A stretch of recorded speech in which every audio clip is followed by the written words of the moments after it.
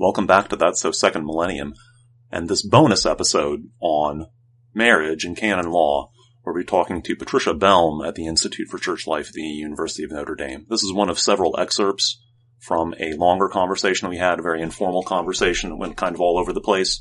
So it's going to turn into one main episode as well as 4 shorter episodes like this one.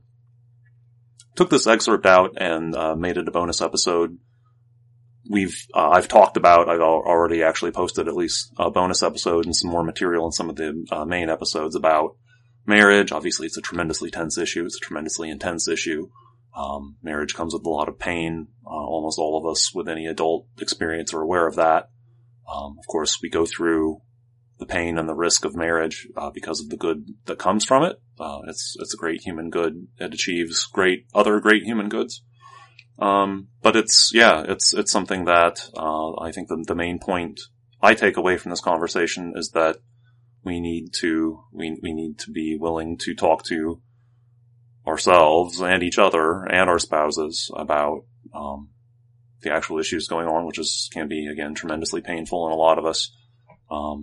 Hard to say what it was in the pre-modern world, but certainly in the modern world, a lot of us are kind of programmed not to do that, not to talk about what the actual issues are, and not to talk about them with our spouses, not to talk about them with our friends, which is, of course, a recipe for disaster.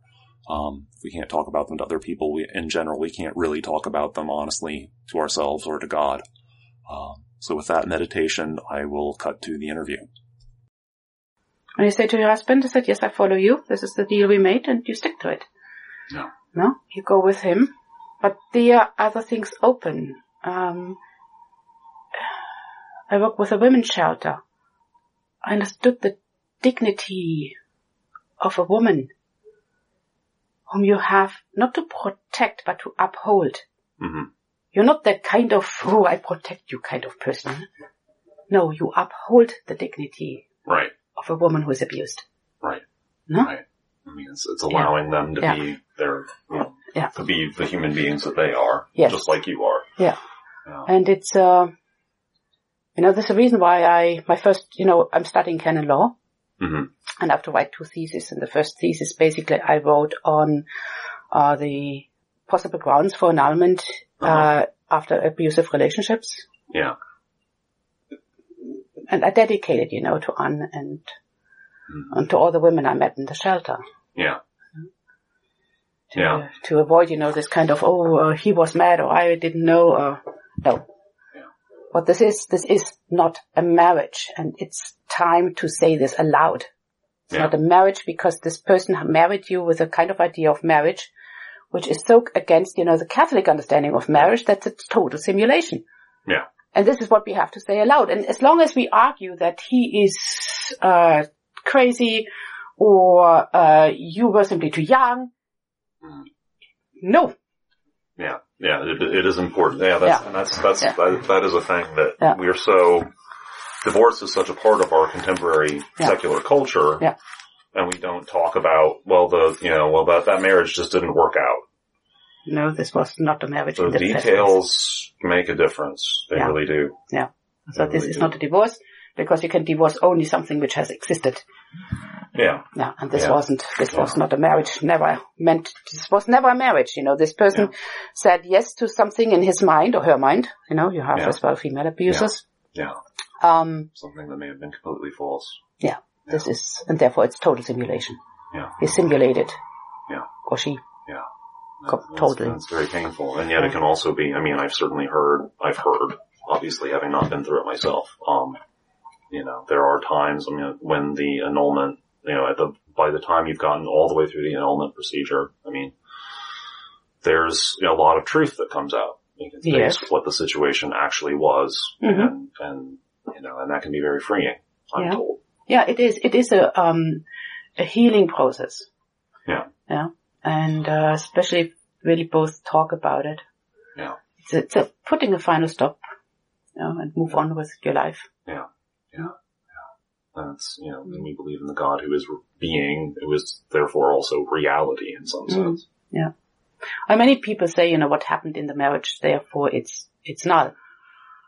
Canon lawyer has to come and said, we are not really looking at the marriage, we're looking at the time of consent, because what we have to figure out is if the consent was valid.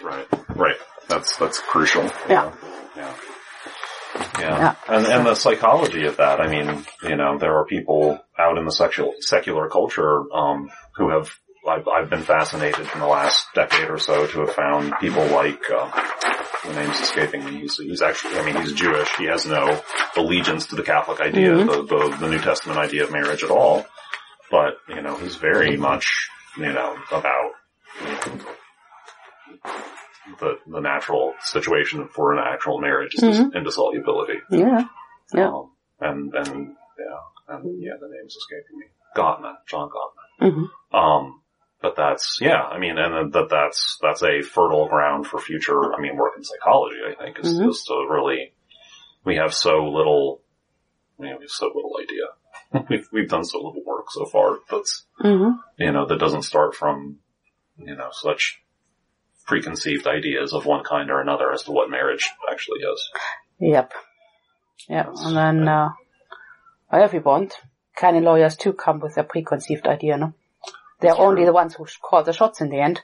That's true. Yeah, and that's one dispensation. But it's also, but they have to, laying that completely aside. Laying the question of canon law aside from one perspective, trying to come to it from a sort of naturalistic perspective.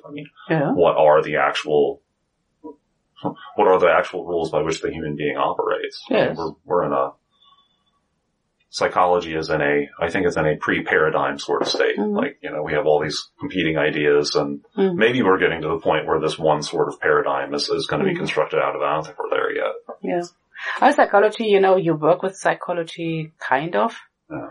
But basically what canon law tries to do is, is seeing itself to be rooted in divine law. Yeah. And so making, that marriage is between a man and a woman. Yeah. Indissoluble. And with one person. Yeah. And for the good of the children and the spouses. Yeah.